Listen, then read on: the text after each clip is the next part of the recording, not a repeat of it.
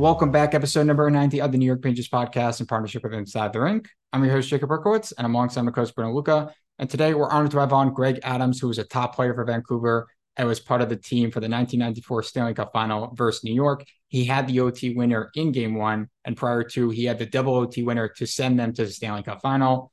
He had 743 points in his 1,056 game career. We're going to be talking about all that and more. But first, just want to let you guys know to go to InsideTheRink.com/ESPN to subscribe to ESPN Plus to watch games and more. And yeah, let's get to it. And welcome back. We're honored to have on Greg Adams. Greg, how's it going? I'm doing good. I'm up in beautiful British Columbia, Canada, and enjoying the summer right now. Very nice. Well, I know you're often in Phoenix, and it's actually where we're going to start with your career, and you actually leading the nation in 83, 84 in your sophomore season at Northern Arizona University. You still went undrafted, which is very different to how it would be now. Can you speak to a little bit about how different it was playing in college back then versus how it is now? Yeah, I'm sure, not really knowing exactly what the college hockey scene is now, but back then it was just starting to become a route that guys could get to the NHL when I started playing. Nowadays it's one of the major route, it's that or junior hockey. And when I was coming up, playing the years I was playing, it was, if you're going to make it to the NHL, you pretty much had to go they wanted guys coming out of major juniors. So it was kind of a second route to get further in your career for sure back in those days. Nice. I just realized, since you're in Arizona, have you been able to watch any of the ASU college hockey games? Because they just kind of got a team the past few years. I went to school there a while ago, before they actually had a team, and now that they're on campus, it's something that I'm like regretting the fact that I'm like 20 years older. If I was 20 years younger, it would have been awesome. Yeah, they got a beautiful facility right on campus, and they got the makings of putting together a real good team down there, and a real good program. They got money now, and a lot of support from the community, from the university, and like I said, with the new facility down there, they got good potential. I mean, you go to a kid in northern Canada and say, where do you want to go, Michigan or Arizona? I think most of them are going to say, let's go to Arizona if they got a good enough program. Yeah, and it's not a, I can attest to it. It's not a terrible place to go to college. I'll leave it at that. I'm sure you had some fun there. Yeah, it has its benefits for sure. And I always think about this. In Theo Fleury's biography, he kind of spoke about how much he hates that coaches micromanage the game today with their systems. Do you think coaches today help the game or hurt the game in a certain way? And obviously, it's a different case for every coach, but in a broad sense, what's your thoughts on that?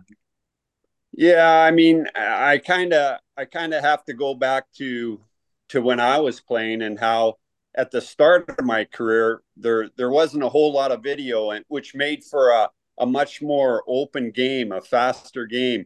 All of a sudden, all the coaches started using video to break games down and to break everything down. And like you said, it became so micromanaged, and all of a sudden it wasn't as free willing, it wasn't as open.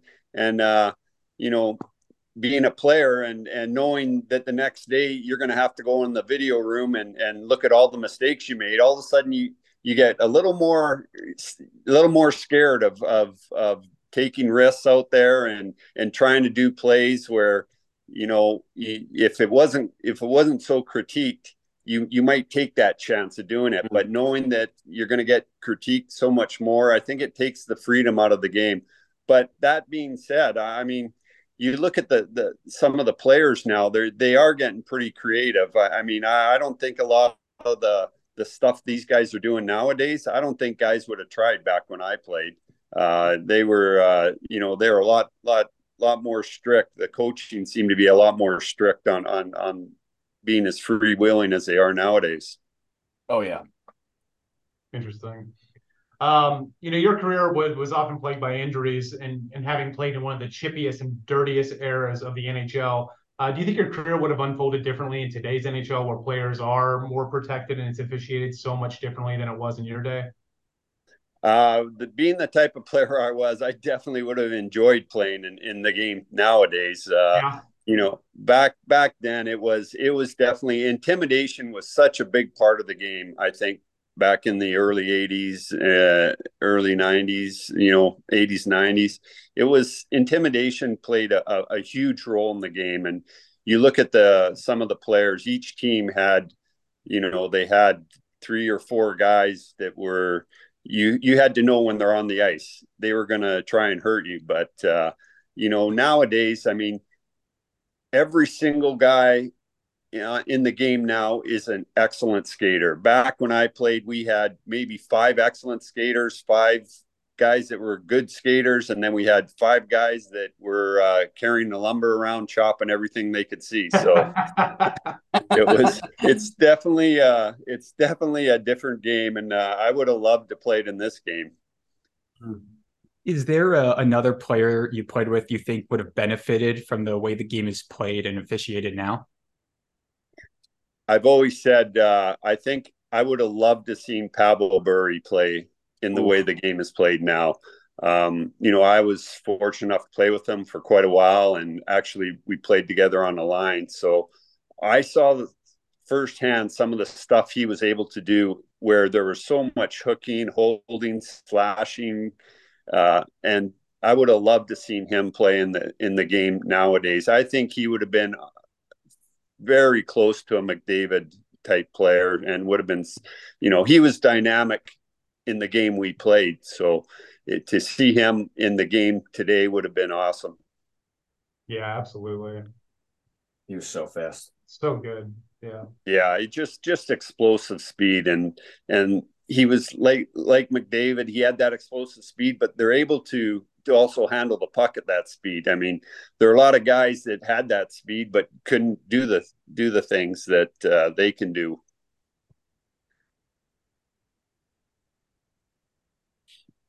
So what was it? I have a question about so we're going to switch over to the Stanley Cup Finals now. Obviously, for those of us, since it's the Rangers podcast, not everyone. Going back to 1994, the Stanley Cup Finals, you score the game-winning goal in Game One of the Game One. Jesus Christ, I can't speak right now. What is the matter? I got like marbles in my mouth. Game One, you score the game-winning goal in overtime in Game One of the Stanley Cup Finals in '94. What is the locker room like when you walk back in there after that goal? Well, I mean, I'm getting goosebumps just thinking about that, and I think the real reason that it was so exciting was we really didn't deserve to win that first game. Kirk McLean stood on his head. He was our goaltending was fabulous, and he's the only reason that we were able to get to overtime. But to come out of that first game with an overtime win was really exciting, and all of a sudden going into the series, we were definitely the underdogs. The Rangers were a high-powered team and had a lot more star players than we had. So to be able to steal that first game almost gave us a belief now that we had a chance to win this series. So before that overtime winning goal in Game One, you had another overtime winning goal to send your team to the finals. What is the secret to scoring all these clutch goals? Just being in the right spot at the right time, and I think, but the reason you are in the right spot is you've probably done good things along the way to get the ice time in overtime. The coach is putting you out there a little extra because you've played right, or you made good plays out there. You made solid plays. You haven't made risky plays, and so I think the coach has shown confidence in you to be out there. But really, it's being in the right spot at the right time, and I was very fortunate, I mean, those are two goals that I'll cherish the rest of my life. And again, I just get goosebumps thinking about those two goals. They were just highlights of my career by far. Yeah, I went back and watched those, and it is your position. You were right there at the right time, but I don't think that's not just luck or an accident. It was that puck sense and knowing like, hey, this is the spot I need to be in to get that. So um, I can see why those would be playing in my memory over and over again every night I went to sleep, I think. Yeah, they were. I mean, it's also the other guys you're on the ice with too. Everyone has to do the right thing, and Right. there are guys that made plays, 3 plays before the goal that never get the credit, but made great plays to keep your play going in the right direction and give you the opportunity to score that goal. So Right. it really is, to get to that point, it really is. It's a team effort, and there were guys that stepped up differently every single game. Someone stepped up big, and someone made a great play. Someone scored a big goal. So it's the whole team just chipping in, and I was fortunate to have two highlight spots and back to back there. For sure. I mean, I remember once, I mean, just in midget hockey, scoring a tournament winning goal in overtime and going to the locker room, and it was just like the best feeling in the world. But when you scored the Western Conference final winner, and you guys you're all going to the cup. I mean, is everyone just mugging you in the locker room? Like, what is that actual feeling like inside there? It is. I mean, but like you said, no one's just hugging the guy that scored the goal. Everyone's hugging each other. Everyone had a role. Everyone played a huge role to get us to overtime, to score the overtime goal. There's everyone. It's amazing. Like I said, that team and any team that's been successful, it's amazing how much you come together as a group. And I'm sure like every time the Oilers won a cup or the New York Islanders won a cup, like they came together as a team, and you have to do that. And I think that was my first real experience of being with a really close group of guys that were on the ice and were working for each other. We didn't really care who scored the goal, within the dressing room, but it is an amazing feeling to win an overtime goal or an overtime game in the playoffs. It's such a good feeling, and the beer tastes so much better after one of those I'm games. sure. Switching back to the finals, who was your least favorite Ranger to play against? Oh, well, I seem to get matched up against Jeff Bukaboom because he was on that side, and we seem to always be playing against him and Leach, and he's one of those guys, that he's going to hit you hard if you come down his wing and you have your head down or you're in the corner and not know where he is. You have to be aware of guys like that. He was hard to play against, but then also Leach, he would embarrass you. He would embarrass you the other way, like put the puck through your legs or make you look stupid. So you're always kind of on guard with him too, because he was such a good player, and he was very creative on the ice. That makes sense. I mean, we were just thinking about asking you about what was it like about having the defensive core of Leach, Zubov, and Bukaboom, but you just named two of them, and I imagine it's just got to be a mess to play against that group. Yeah, they were they were a very highly skilled team, and like I said, Zubov, I ended up playing with him in Dallas. I mean, that guy was amazing. The stuff he could do, he could stick handle his way out of a crowded phone booth. He was so good, and he had such good vision on the ice, and tough guy to play against. After losing 3 straight games in the Stanley Cup final, was there anyone who stepped up to rally the troops and force a game 7, or any big changes that kind of turned the tide a little bit for you guys? Yeah, there wasn't. I look back on that, and I think of those 2 games we had in Vancouver. Had we been able to squeak one of those out, we might have won the. You thinking, well, we might have won the cup had we been able to, but It was. I don't think there's anything. Everyone knew that they were giving their all. It was just we had 3 games where we really weren't on top of our game, and I think we didn't have a lot of confidence either. We won the first game, and like I said, we didn't even we feel like we kind of stole that one. The next 3 games, the Rangers were good. They were just hard to stop. We weren't playing the best we could play, but I don't think we had the confidence. But all of a sudden, um, after game 5, it's like I think a lot of the pressure was off. It was more okay. We got nothing to lose. Let's go play the best we can play. And I think those next 3 games were our best games. Coming up short in the last one, obviously, but still, they were all good games we played. They were the best games of the series by far for us. Yeah. What was the bench like during the Pavel Bure penalty shot versus Richter in Game 4? That like famous picture there.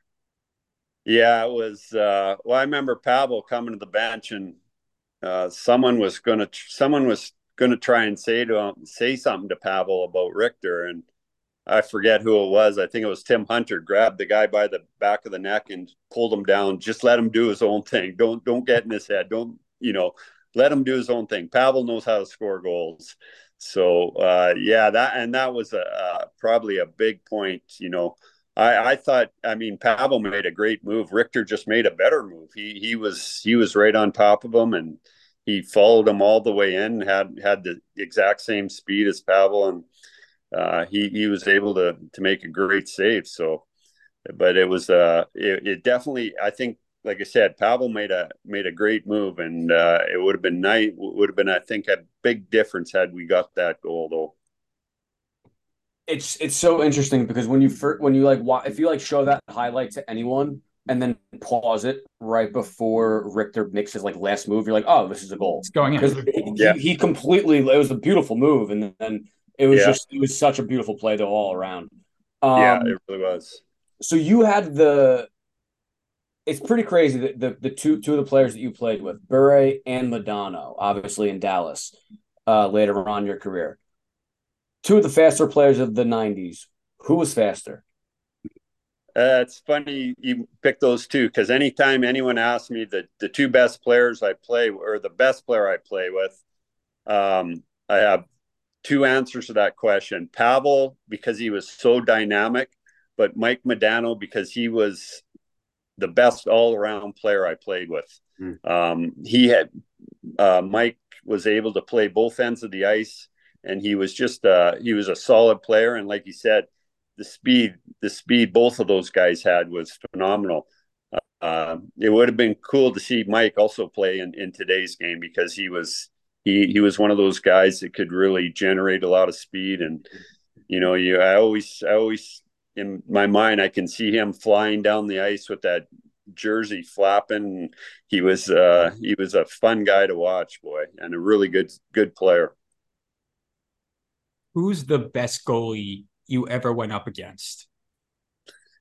I get that question too, and to me, I didn't play against him a lot, but I played with Eddie Belfour in Dallas, and it's hard when you play teams, you don't see the goalies all the time, and you don't play against them a lot. But playing with Eddie in Dallas, I practice with him all the time. And I've never been so frustrated in my life coming off of practice because I just could not score on the guy. There's something about his style that made me he got the best of me all the time, and it was frustrating to have to practice with him because he was such a he just I don't know, his style was not good for me. I just could not see the net. I could not score on that guy. Yeah, it'd be a tough one.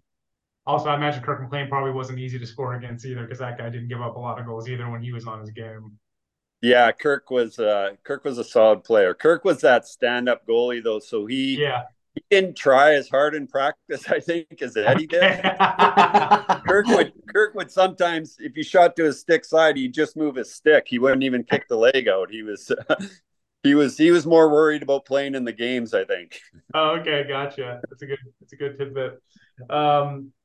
throughout your career, what were your three favorite arenas to play in, to go to, and whether it's the city or the arena or the whole vibe when you travel to? Right. That's yeah. Well, the first arena for me was Montreal, the Montreal Forum. Growing up in Yeah. Canada and seeing it on TV, the nostalgia of it all was pretty awesome, and always look forward to that. The second one, similar, would be Toronto Maple Leafs, the Garden there, Yeah. and the third, well, I'd have to say New York and the Rangers. It was pretty iconic as well, and actually, New York was my very first NHL game. So my first NHL game, I got a funny story if you don't mind. I can tell you about Absolutely, it. absolutely. Some of the New York fans, I mean, they're great, but they're awful at the same Brutal. time. Yeah. So, anyways, it's my first NHL game, and it's in Madison Square Gardens. But they called me up in the morning, so I got into the dressing room, and the trainer came and he gave me my jersey, and there was no name bar. He goes, we didn't have time to get your name on the back, but they're doing it right now, and they'll have it here at game time. So go out and warm up and just skate with this jersey for warm up.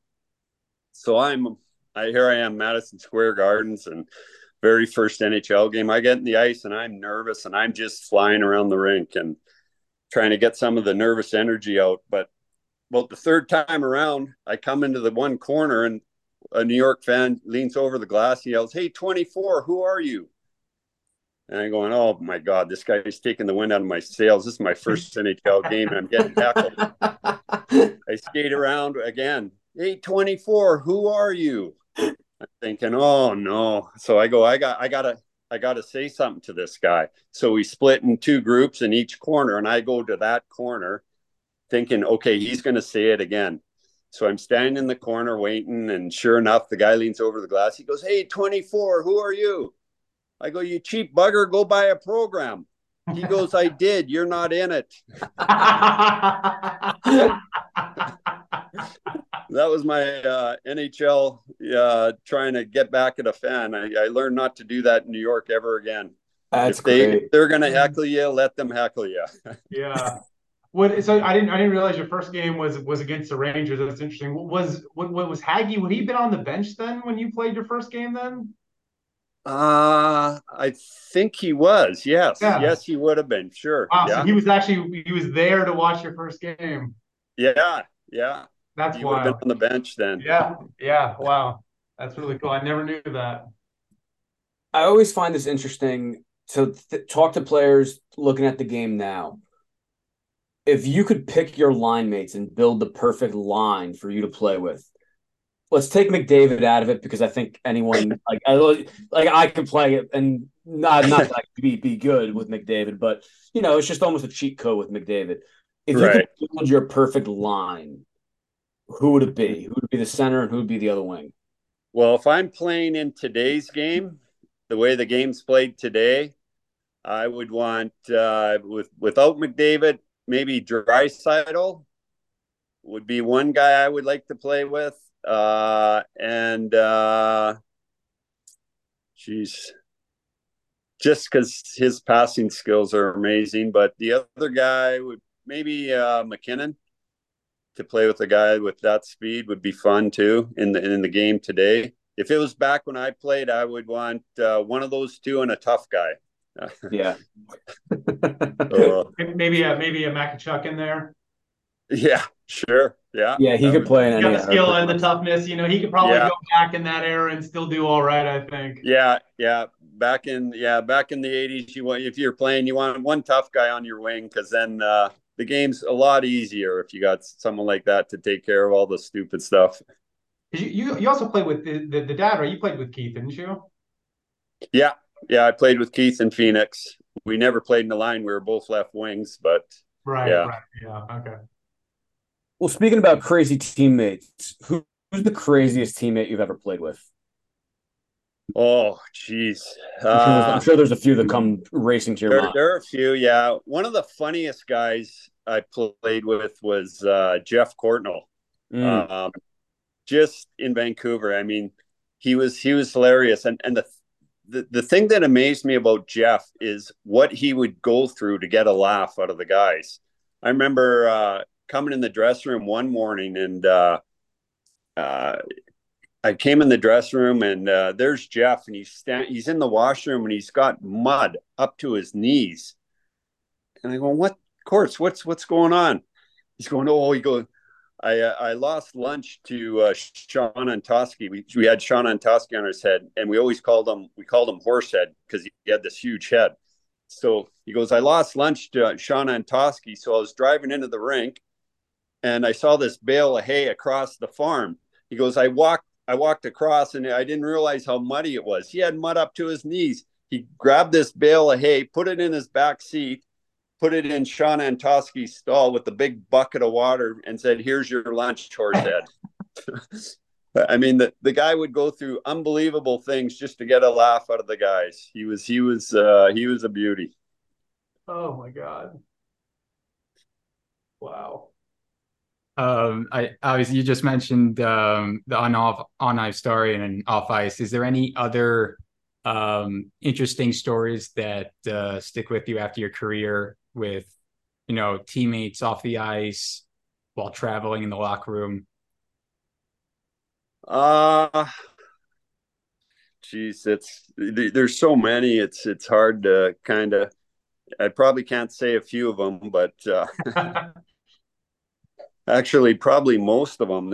But yeah, there's so many good stories. I mean, by far that was the best part of playing was having 20 guys that were your best friend that you hung around with every time, and you traveled with, you went on the road with, you played jokes on, everybody joked on each other, and it was a lot of fun. That's what made playing the game so much fun, I think, are the pranks that we played on each other, the things we did, the things we talked about, and the fun we had on the road as a group. By far was the best part of the game. I imagine. Yeah, it's got to be great. I got one last question here for you. After the NHL, you played for the Frankfurt Lions in Germany for a year, and you had an amazing year. In 50 games, you had 42 points. You were lighting it up over there.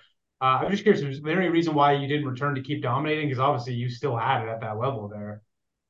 Yeah, and it's funny. I've thought about that. They asked me to come back, and it was like you said, it was at the end of my career. I wanted to go play in Europe for a year, but after playing over there for a year, it just felt like it was maybe time that was enough. I felt like I had enough. I played 17 in the NHL and 1 year over there, and 1 year for the experience was great. I wasn't really prepared to go back for another year, and but I have thought about it. I have thought, maybe I should have tried to go back and play over there for a little more. But yeah, it's something I've pondered whether I should have done or not, and just decided that I had enough, and my body's had enough. I needed to relax and get out and play a little more golf. Yeah, well, a lot more low impact, and yeah, I mean, man, you had an amazing career. I mean, yeah, 17 years, over 1,000 games, nearly 750 points. It's like you already did your work. I fully get why you might be like, yeah, maybe not, but it's also got to be tough to hang them up as well, to be like, because it's been such a big part of your life for so long. I gotta imagine that's difficult.